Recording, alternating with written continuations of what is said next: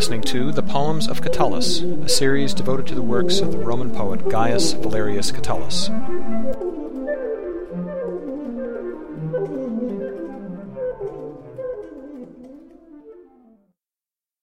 Catullus excelled in blurring the lines between traditional Roman values and the culture of the Poetae Novi, and he once again demonstrates this skill in Poem 50 of his corpus. The poem is a letter to his friend, fellow poet, and orator Gaius Licinius Catullus. The meter is one of Catullus's favorites, hendecasyllabic, which lends the verses a quick and lilting quality. The poem focuses upon a leisurely day the poets spend together, whiling away the hours exchanging playful poetry. The beginning is notably free of descriptive adjectives of feeling or emotion. The position of otiosi, leisure or idleness, at the end of line 1 draws the reader's focus, and sets the tone for the remainder of the piece. The traditional elders of Rome, such as Cicero, would have been appalled by such a blatant waste of time in pursuit of something as frivolous as erotic verse. The very concept of leisure and idleness was offensive to traditional Roman values. Also, as in other Catullus poems, otium results in a form of erotic madness. The first 6 lines of the poem immediately give the reader all necessary information for understanding the background, thus demonstrating careful preparation for publication.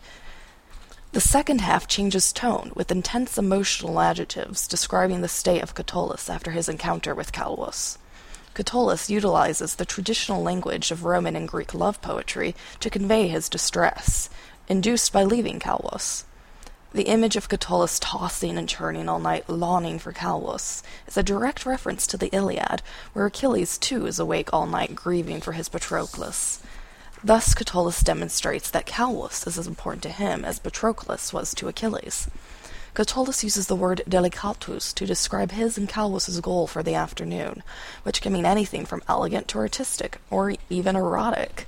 Catullus, being inflamed by his friend's rapport, charm, or wit, is also provocative, and these are the words that draw a reader's attention not only into the poem, but into the world of Catullus, and particularly into that afternoon of idleness. This piece is also unique for Catullus, as his usual themes concern failed relationships and communication disabled by human pettiness. The feelings he expressed were those of an individualist clinging, in a disintegrating society, to the one standard which he could feel was secure, that of personal integrity. However, the use of clear and simple language in Poem 50 demonstrates his faith in Calvus's character. Carmen 50 is a beautiful poem that illuminates an intimate bond between 2 skilled poets.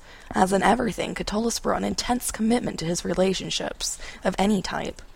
The poem is a window into the poetic culture of late Republican Rome, and into Catullus's creative process.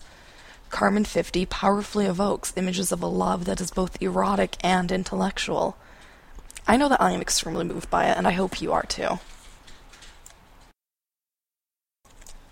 The idle day that was yesterday, Licinius.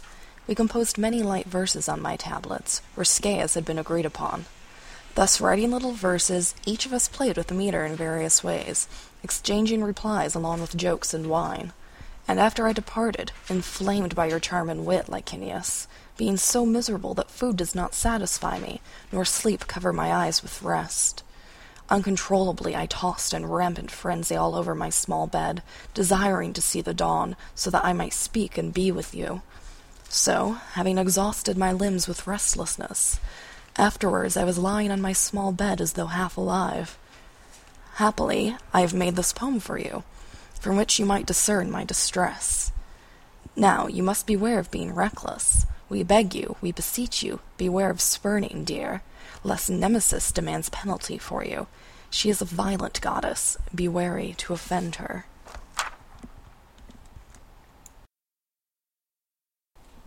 Hester Licini, Deotiosi, multum lucemos in maes tabellis, ut convenera esse delicatos, scribens versiculos uterque nostrum, ludebat numero modac modilac, redens mutua per liocum atque vinum, atque ilenc abii tuo lapore, incensus Licini, facetisque, ut nec me miseram cibus iuvaret, nec somnus tegeret quiete ocelos, sed toto indomitus furore lecto versare cupiens, videre lucem, ut tecum loquere, simulque ut essem, et defessa labore membra postquam, semimur tua,